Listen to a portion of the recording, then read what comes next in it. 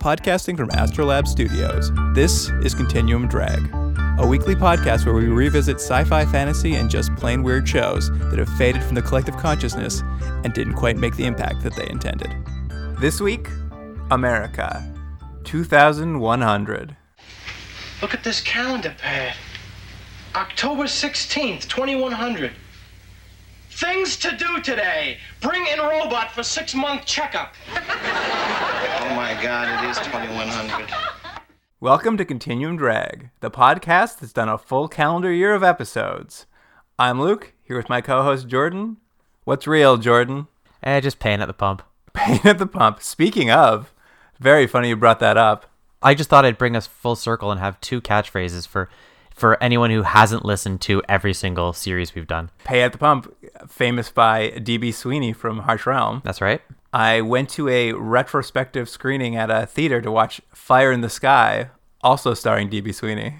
Oh, yeah. I remember Fire in the Sky. What year was that? About 97? No, I think 95? it's like a 91 or 92 maybe. Oh, is it that early? He's quite young in it. And I feel like that it was in that window where people were really afraid of, like, you could make a serious, earnest movie about being abducted by aliens. What a time to live, huh? What a time to live. You know what? Not a great movie. Pretty funny to watch in a theater. Best part, though, some guy in the middle of it, we were all laughing at how dumb it was. Some guy in the middle of the theater, in the middle of the movie, started shouting out, "I don't see what's so funny." That is funny. And then after the movie, we all left, and everyone's standing in the lobby being like, "Were you the one who shouted that?" And they're like, "No." That's funny. Two quick things on that. Fire in the Sky came out in 1993, so it was right in between the two dates we thought. Pretty close. And your story reminds me of one time I went to one of those, I guess it's like a planetarium thing. It was actually a movie theater, but it was like a star presentation. Yeah. And they were like showing them on the ceiling and that sort of thing. And I don't know how it came around, but they were talking about the different galaxies, how many, stars there are and just the magnitude of everything. And the guy doing the presentation was like, "And has anyone been like abducted by aliens?" And then one of the people that I was with put his hand up and had to tell his story of an alien abduction with his family. And it was the most embarrassing thing ever because it didn't make any sense, his abduction story, but he was very proud of it. It was like one of these things where like they were driving and they thought they saw something and he finished the story with, "And we know it was an alien because we didn't talk on the way home and my family is very talkative." That was like his evidence. Irrefutable. No judge would throw it out of court. Yeah. Exactly, right? So anyways, something for everyone. All right, you want to talk about America 2100? Oh yeah, I'd really like to. This is such an odd duck. Did you know anything about this before we watched it? You brought it to my attention when we had to first discuss talking about doing it on the show. I had no idea. Not only had I never heard of it, I don't think I'd heard of anyone in the show. Like it's just one of these weird. I don't know. I don't think anyone knows of this or remembers it fondly. Yeah, it's really weird. I mean, clearly one person does because we watched it on YouTube and someone took the time to upload it. But I think I found it on a list of failed pilots at some point, and I ended up putting it on our list because I saw it was on YouTube. Yeah, I found no reviews of this, no fan sites, no TV Guide mentions, no pictures, no articles, nothing. No erotic fan fiction, that's for sure. Although it's right for it. I mean, who wouldn't want to watch Chester and Bill make some kisses? Right, exactly. Max is watching. Well, it aired on ABC, July 24th, 1979. So it would have been an attempt at a summer replacement. Yeah, it seems to be based on kind of some of the stuff we saw around, like the sort of precursor to the show. Seems to be like something that would air around Mork and Mindy or something. I looked at a couple of the shows that were airing at that time, and it was a really interesting time in TV. Like, if I can tell you some of the shows: MASH, Dukes of Hazzard, Mork and Mindy, Three's Company, Charlie's Angels, Different Strokes, WKRP in Cincinnati, Little House on the Prairie, Fantasy Island. All those shows are very different and unique. And obviously there's, I'm sure there's other cheaper facsimiles of these shows on the air. But at this time period, it really almost seemed like anything could be a show. If you could literally have a show about an alien landing on Earth, as well as two guys who ride around a car, and a piece about growing up in the prairies all at the same time in TV, it seems like anything, could be made. Not this, though, apparently. Not this, yeah. Although this really does, it's just like Sleeper, if you've ever seen the Woody Allen movie Sleeper, except not funny. Yeah, well, it is basically the pilot to Futurama. Oh, that's right. I didn't think of that. That's true. We'll get into it. It's very, very similar. But yeah, I was like crazy how much this shares the same DNA. Yeah, it's funny. I never thought of that. It really, really is similar. Well, before we get into it, I'm just going to give you a quick little day in history about what was happening around July 24th, 1979. This week was the biggest week for disco on the Billboard Top 100 chart. It had the top 6 spots at the beginning of the week and the top 7 spots at the end, including Donna Summer's Bad Girls. Mm-hmm. Yeah, she was big. Yep, big week for disco when this was out. Disco really burned bright for a real short amount of time, huh? Like a science fiction sitcom. That's right. I think it's even saying too much to say this is the disco of science fiction sitcoms. It wishes. Yeah. All right. Here's the IMDb summary for America 2100. 2 everyday schlubs are inadvertently frozen for 120 years, awakening to a wacky future run by a robot named Max. Did you pick schlub, or did it actually say schlub? That was the summary on IMDb. It's accurate. They're schlubs. I really enjoyed the show. Starts off with the actual intertitle that says prologue.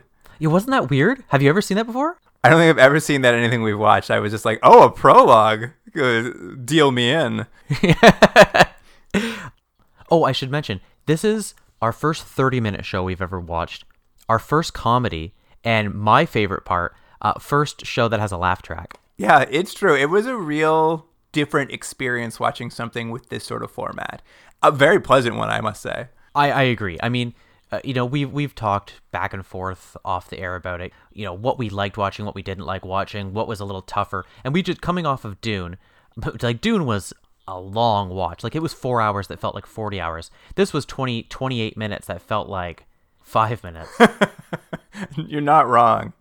It opens up in a rundown hotel room in Fargo, North Dakota. Is that where they are? Yeah, that's where they are. Fargo, North Dakota. That's why it's so cold there. You know what's funny? I just assumed it was New York City.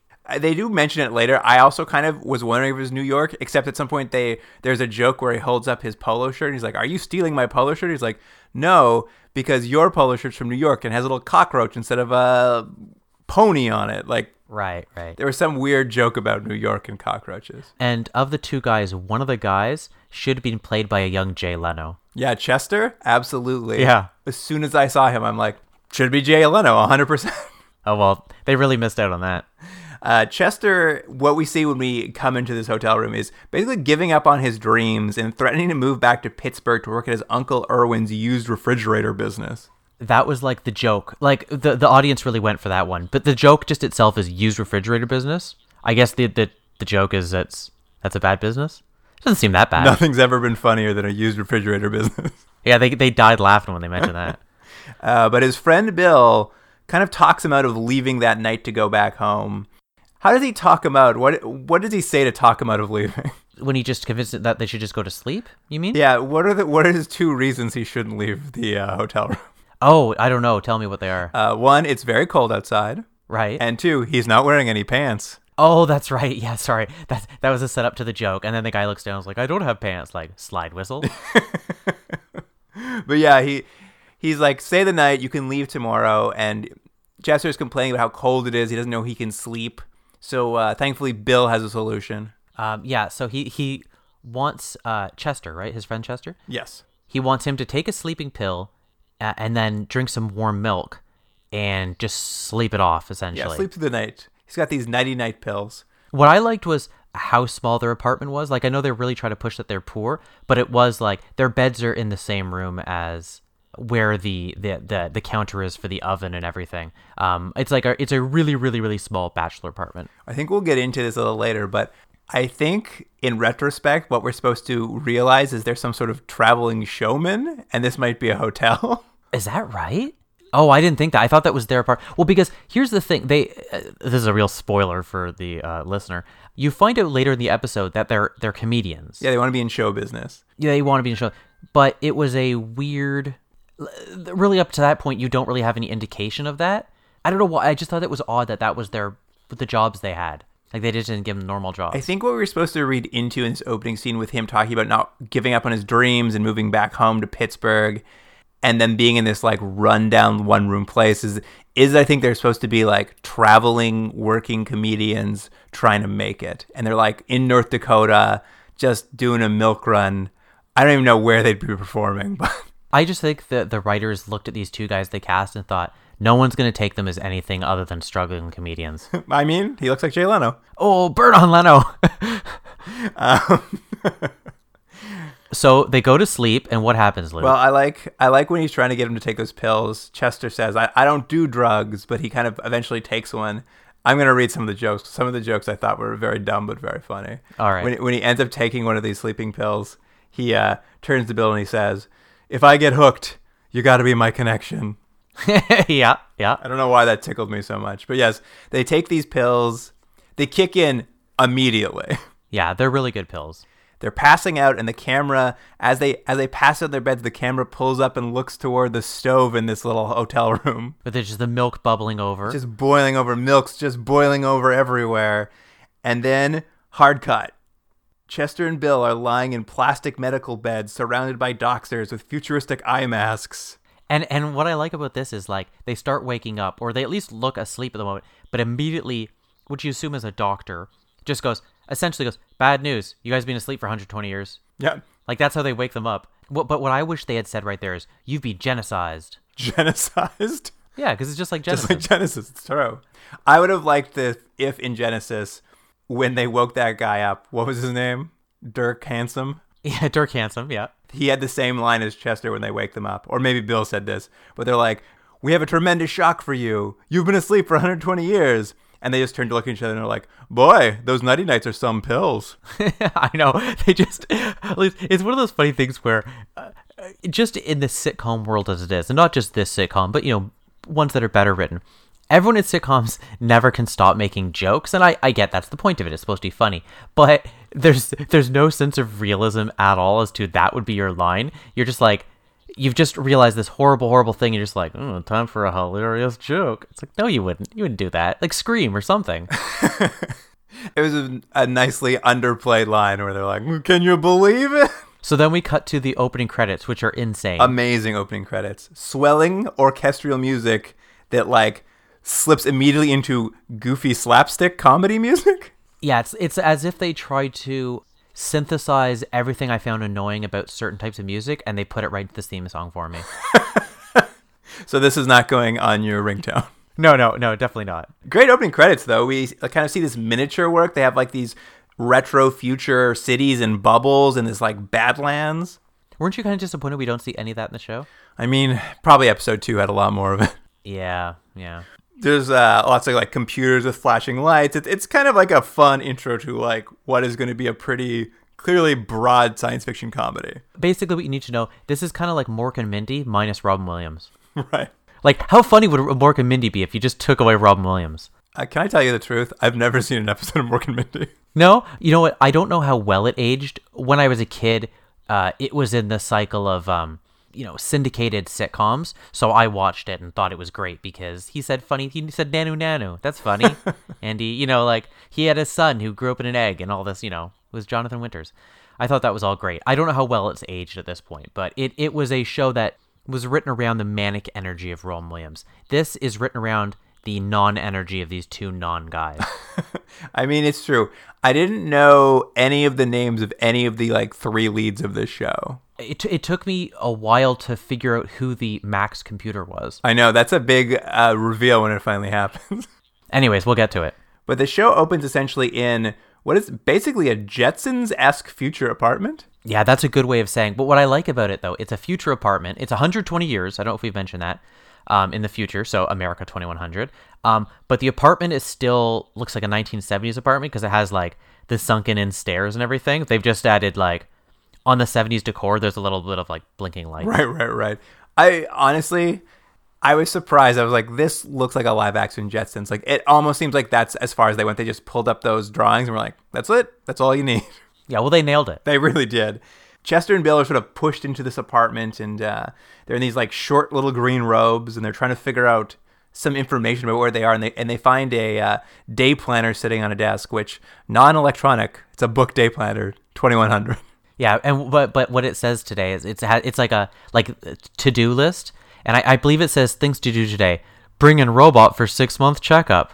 Waggity schmaggity doo, like that sort of thing. I mean, that makes sense. It's just like Dorian and Almost Human. Yeah. He needed to go in for his checkup. But you know what I thought though when they mentioned that joke, and that's about as good as the jokes get in this. I thought there'd be a lot of jokes at the expense of the future. Like I thought we'd see a lot of weird little technology things that they have to play with. But there's really none of that in this. There's no, like, them playing with lasers or not knowing how to use a computer. None of that really is a gag in this. No gadget gags, not in this episode. Gadget gags, that's it. I like, though, that it's also October 16th, 2100. So it's like the end of the year of the 2100. So I guess they only had a few more weeks left of the year. It's every couple days, and next season will be 2200. Or 2101, excuse me. There you go. But essentially, this is the home of Dr. Harland, doctor for the government. She arrives very quickly and kind of starts explaining to them what's happened over a dinner of little green bricks. I actually just thought they looked like sandwiches with the crust cut off that happen to be green, but they really act as if it's the most disgusting thing they've seen. Oh, and because they're petroleum sandwiches. Synthesized petroleum protein. Yeah. Yum, yum, yum. I guess that's kind of like canola oil. Yeah, it's fine. It's like eating a Twizzler. Yeah, but she tells them how they... Is this where she tells them how they... Got to the future? Got to the future? Yes, it is. Which was amazing. Well, okay, here's the thing. Look, maybe you can explain this. I don't know if it entirely works out. So what she says to them is that when they took the pill and they went to sleep, at the same time, they froze to death and asphyxiated from the fire that was caused by the milk burning over. But, like... It doesn't explain to me how they got frozen and then why they were kept and why they would have kept them for 120 years. Well, they froze because it's so cold in North Dakota. Yeah, I got that. But they asphyxiated at the same time because the boiling milk blew out the flame on the gas stove, filling the apartment with gas. So they also suffocated at the same time, which was the perfect storm to keep them preserved, apparently. But why would they want to preserve these guys? That's not clear. They do say that they used a new form of cell regeneration on them, and they're not the first people they tried it on.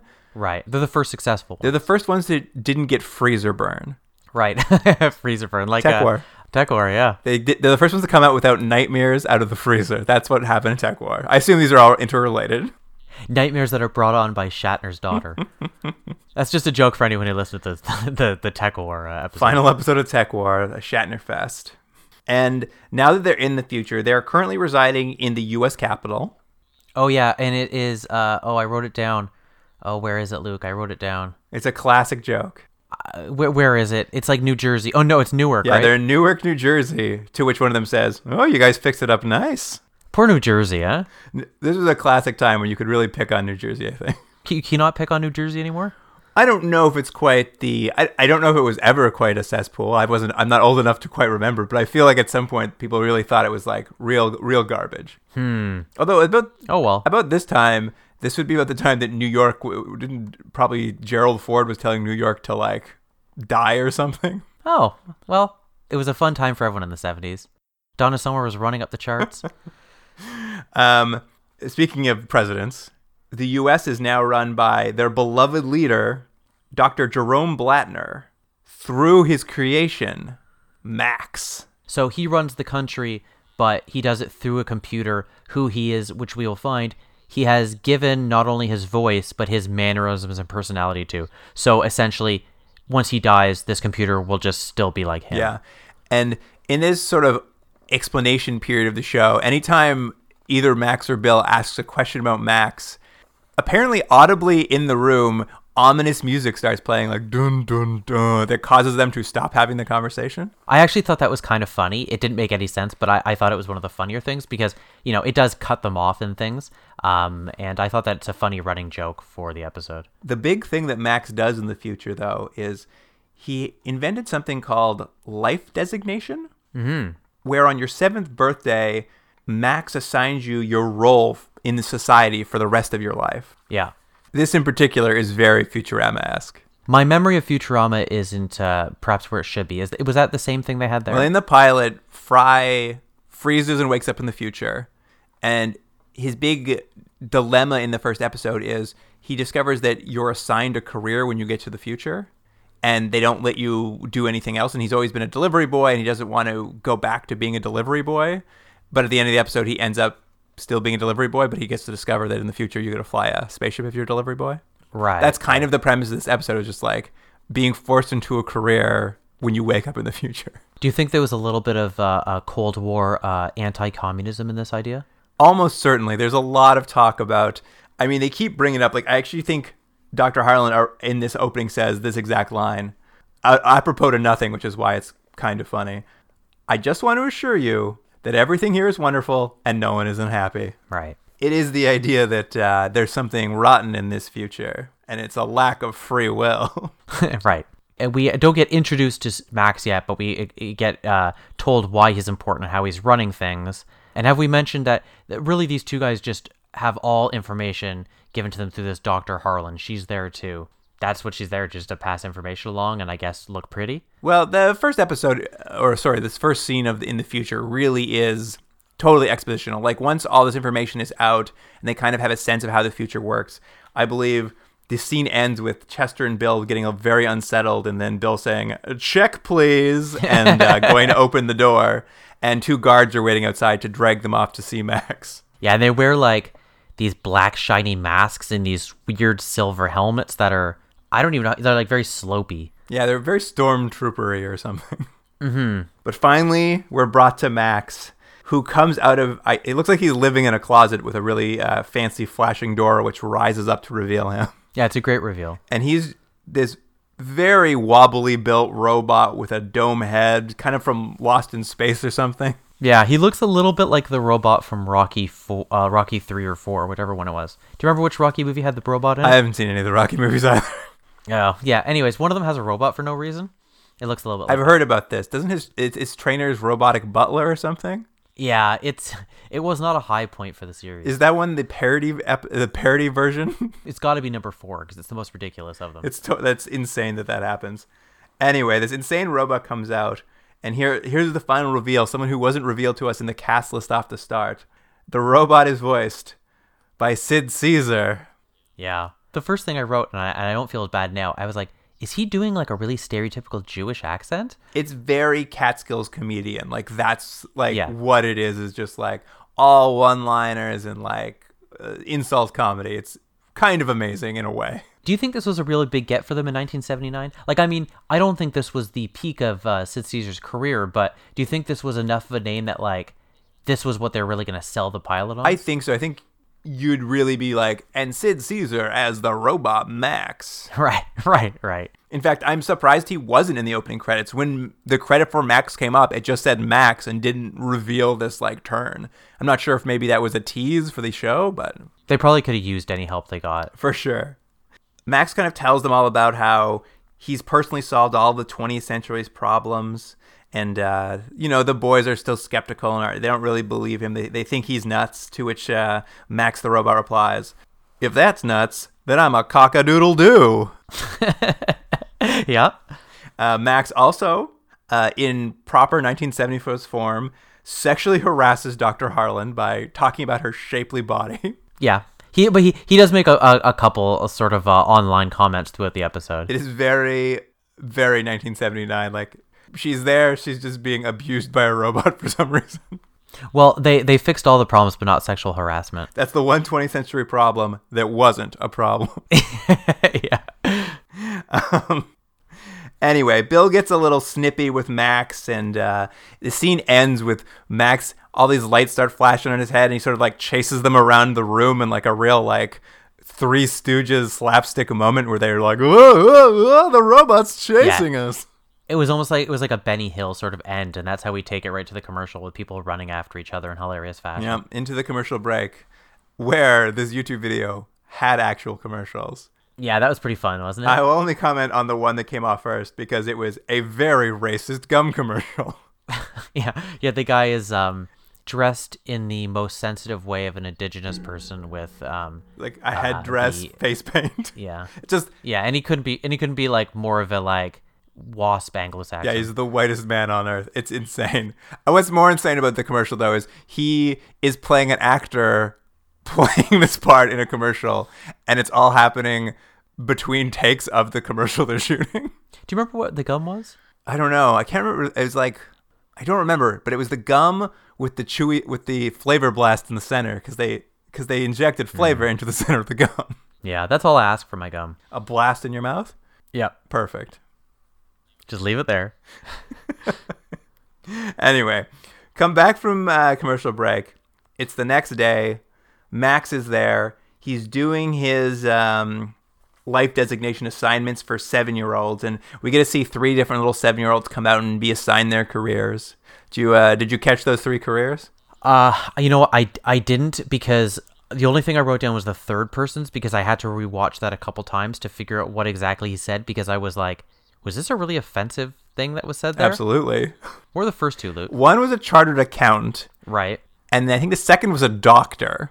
Right. So his 2 little children walk out. He's like, "You're a doctor." They're like, "Thank you, Max," and they walk off. And then the third kid walks out, and did I get this right? He was like, "Oh no, you're going to be a female impersonator." Yeah, that's what he assigns this kid, female impersonator. Yeah. And the joke is that he has to dress up as a woman. That's what's funny. Is that the joke? That's the joke, I guess. I guess that's the joke. Yeah. 1979. Yeah. Yeah. Um, And then, so the kids go, and they've now got their things, and Chester and Phil have to line up because they're being treated as if they're children because they need jobs. I don't know why. What's the point of bringing these people back from the past just to bring them into society and make them work? Like, you think that, you think there's something else to do with them after, countless hours and money and everything that went into bringing them back, but oh well. That's just to prove you can. I guess. Yeah. Did you like their costumes when they come out to get their jobs? Were they wearing the green outfits? They were in like... No, they were wearing the suspenders, They were right? in like future overalls with big white turtlenecks. Yeah, they sort of look like, remember in the in the late 80s, the Super Mario Brothers with Lou Albano? Absolutely. Yeah, a little bit like that, huh? Max assigns them their, future mandated jobs. They're going to be exhibits in a museum. And Phil really gets irritated at this because he wants to prove that he's an entertainer. He wants to be in show business. Yeah, that's his dream. He's going to be in show business. He's going to be some sort of like museum attraction. And Max, for some reason, is kind of impressed by this blow up. He says, "Kid, you got spunk. Show us what you got." Yeah, and then we unfortunately have to see like one of their bits. Yeah, they start doing a little sketch for us where they put they go back to back and like cross their arms, and then Chester starts talking. He's like, "I'm a park ranger," and then Bill comes out. He's just like, "I'm a chipmunk." I can't even remember what the joke is. Something to do with nuts for sure. Oh yeah, it was one of those like, "Yeah, aren't you in like an insane asylum?" He's like, "Yeah, because nuts." It's like one of those. It's very like very vaudevillian, broad kind of one-liner jokes. The best part about this though is as they sort of finish this sketch, Max says something that not only sums up their sketch, but also sums up the entire show. The robot's line at this point, after he watches the sketches, he pauses and he says, "That's the funny from 1979?" That's what they should have had like as the quote just at the end of the commercial promoting this. I mean, this is as funny as it got in 1979. That's true. A robot with Sid Caesar's voice, a fake Leno, and some other guy. Yeah, fake Leno and some other guy who he's evocative of nothing, so I can't even pick something else to be his part. Anyway, Max is very unimpressed by their comedy sketch, and he changes their life designations. They're now going to be exhibits in a zoo. What a turn. Yeah. We return to Dr. Harlan's apartment, and we get another costume change. I've been blown away by the number of costume changes in this episode. All great, too. Yeah, they're all fun. Now they're in a suit jacket and a sweater vest. Dr. Harlan's also changed. She's in like a purple miniskirt with like tights on and this weird like hair donut scrunchie. So her hair's in like a straight up ponytail. Yeah, it's the future. What a future. What a future, yeah. During this scene, she's like at her, what is essentially just a bar, because it's the 1970s, but it's like a high-tech bar because there's a lot of lights on it. Right. Serving herself a little martini. Mm-hmm. she kind of lays out this idea that like they shouldn't make fun of Max. That's part of the reason he's angry at them, and that there's no reason to make fun of anything in the future. There's no reason for ridicule anymore. There's just nothing to make fun of in the future. Yeah, she says everything is perfect, so we don't need to make fun of anything anymore. Do you think the premise of the show then is two insult comics save the future? It's probably not far off. I think it really is that idea that it's a really clumsy way of giving the importance of free speech and free will, but I think it just is so ham-fisted that it's just like, these two guys? But I don't know, that seems like what the show was going to be. So would this pilot have been better if they'd cast Andrew Dice Clay as the comedian that came back in time? Well, I mean, I've seen Andrew Dice Clay's other sitcom, and I don't know how much better that was, but that would have been something. It would have been a lot of like, hey, fiddle, fiddle, and then, something really offensive. I mean, he's a real insult comic. That's true. That's true. Anyway, does anyone remember who Dice Clay is? Is that reference so old at this point? I think he had a brief comeback about 3 years ago or something. Oh, is that right? Oh, okay. Oh, I think it's done now. I just remember he was one of those where I remember a teacher actually showing part of his bit in school to show us how bad it was, and we were all laughing because none of us had ever heard of him before. It was one of those like, hey kids, don't smoke, here's a bunch of cigarettes sort of thing, and we were all laughing, and then we all got in trouble because we were laughing at Dice Clay, but she brought it in to show us how we shouldn't laugh at it. She should have been fired. Yeah, anyway. This is kind of where they get into this idea of, free will, or like, are you doing what you're supposed to, and kind of ask her what she dreamed of doing before she was given a life designation at 7, and she kind of tells them she wanted to be a tap dancer. And so what's going to happen, a hilarious scene where she dances. Yeah, they've got a pair of tap shoes that they took off a woman they used to be part of their act that they fired. Yeah. And she puts on the tap shoes, and I guess she does a good job tap dancing. I'm not sure how to tell what a good job tap dancing is. Well, I had they kind of like, she starts dancing and she's like, oh, I'm a little rusty. And then they sort of like do this really annoying singing sort of thing to get her going, and she dances. But it's not clear when she's bad and when she's good, or if that's the case. And I think also because the actress is not a dancer. Yeah, it's weird. Like, I didn't think it was bad, but I couldn't tell you if it was like really that good either. So it seemed fine. The point of the scene is that she sort of she shows that she enjoys dancing, and maybe she should have been a dancer. She's been awakened. Yeah. Anyway, at this point, Max calls up on a video screen to tell her, hey, the guys are coming to pick up these two jokers to bring them to the zoo. And she basically talks him into letting her keep Chester and Bill because she's going to study them and like make them part of her research. And Max kind of was like, all right, how could I say no to that pretty face? Yeah, she's tried to convince Max that she wants to have like a reverse Three's Company. I mean, if it works that one way, why not the other? Exactly. And he goes for it. He goes for it.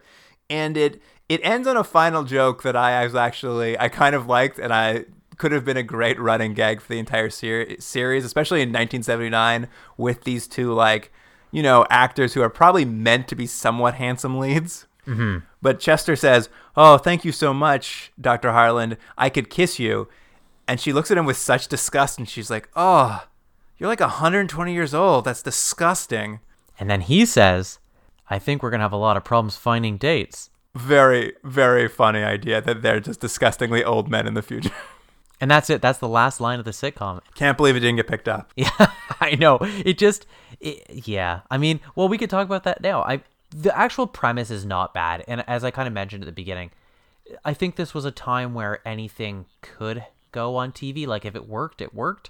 I think the main problem is the casting. I just don't think these guys are particularly funny. Now, maybe they're funny in their own stand-up routine or whatever it is, but it didn't work on this show. And I think if they had two more charismatic leads, imagine this was Steve Martin or Chevy Chase or someone else up and coming at that time.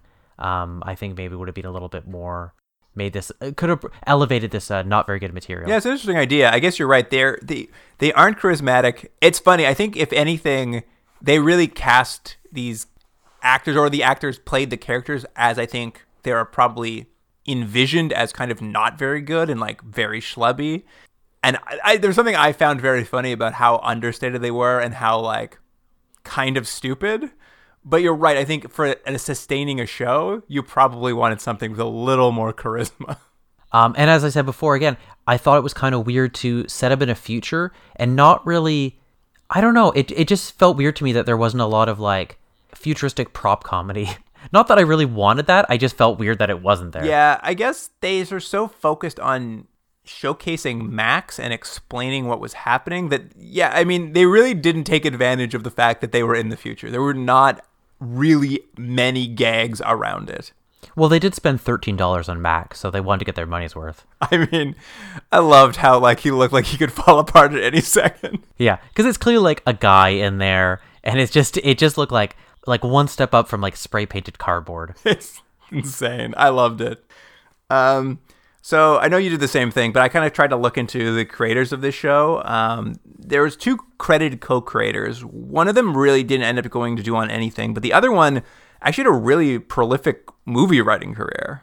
You're talking Lowell Yeah, Gans. Lowell Gans. He wrote Splash, EdTV, Multiplicity, City Slickers. Like, you know, no like Oscar winners necessarily, but like some pretty classic films in some ways. Yeah, and I think he's currently he's one of the creators or something like that. He has a credit on Parenthood as creating the characters in the show. Right. So I don't know really what that Well, means. he had but- written the original movie Parenthood Oh, there you go. with Steve Martin.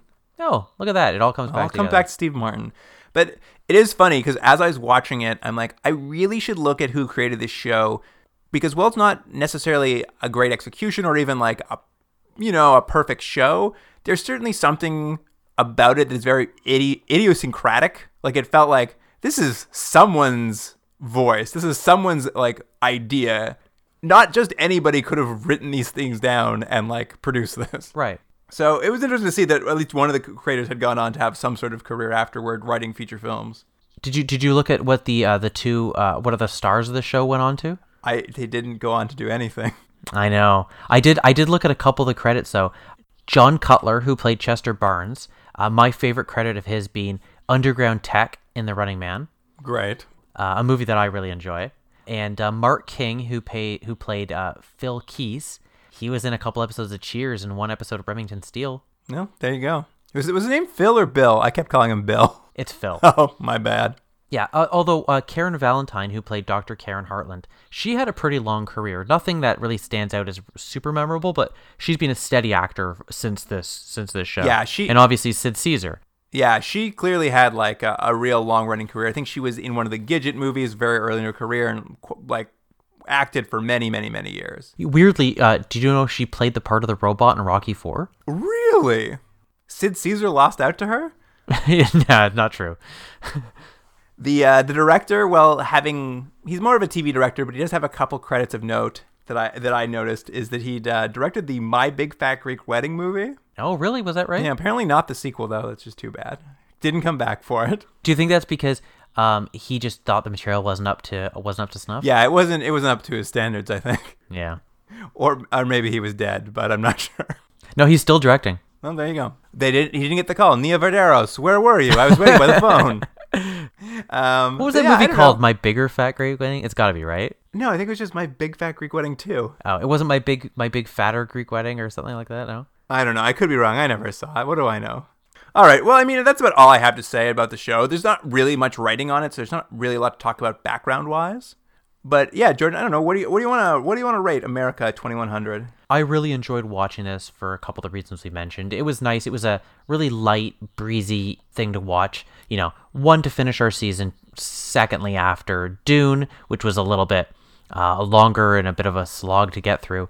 And also, it was just a fun, silly sitcom. But saying that, it still was really bad, so I'll give it a 3 to 10. 3 out of 10. Wow. You know what? I really enjoyed watching it. I was thinking about like comparing it to some of the other stuff we've watched, and like I think it's an 8 for me. Oh my gosh, it's not an 8. I had a great time. I had a great time watching this. I thought it was super fun, super silly. Yeah, but it's terrible, super though. dumb. I had a great time. Wow, 8, huh?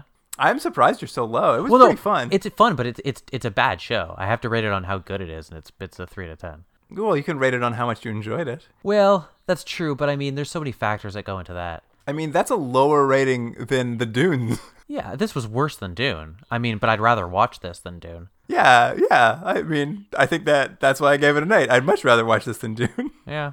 I honestly, one of the few things we've watched, maybe not one of the few things we've watched. That's a bit harsh, but definitely one of the ones I'd be like, yeah, you should go watch this. It was fun. Yeah, I would agree with that. But still 3 to 10. Sticking to your guns. Yeah. All right. Well, now that we've kind of done a full year's worth of episodes, we're actually going to take a bit of a 4-week break here. Take a little downtime. We're going to kind of look at the show itself, see what's working, see what's not, to kind of decide what we're going to do next, sort of when we come back in a month's time. So this will be the last episode from us for a little bit. But in the meantime, you'll be able to check out all the, images and videos and what's going to be on the social media for this show, Jordan. Well, I've already pulled some things, and you'll at least get a taste of what the show is. Wonderful. You can follow us on Instagram and Twitter not at gmail.com. You can follow us on Instagram and Twitter at Continuum Drag, and then you can email us at gmail.com. Maybe you watched the show when it was on the air. But and also, if for our second season, if you got an idea of something you think we should watch, email us. I'm not saying we're going to, but you can try. All right, Jordan. Well, it'd be nice to have a little 4-week break, but I'll miss you. I'm sure we'll still see each other. We'll never see each other. It won't happen. It'll be exactly like this, just without microphones in our face. Oh, I don't know if I'll feel comfortable. You can still bring the mic. Okay, good. Well, until then, Jordan, and to you, listener. Oh, I have no end. All right, bye. I'll see you in 2100. See you in 2100. Oh, thank God, Jordan. You saved the day. Yeah. Continuum Drag is recorded at Astrolab Studios in Toronto, Ontario. Theme music by James Ruxedler. Produced by Jordan Delic and Luke Black. Special thanks to Adam Wheatner, Jeff Hanley, and Dwayne Wright.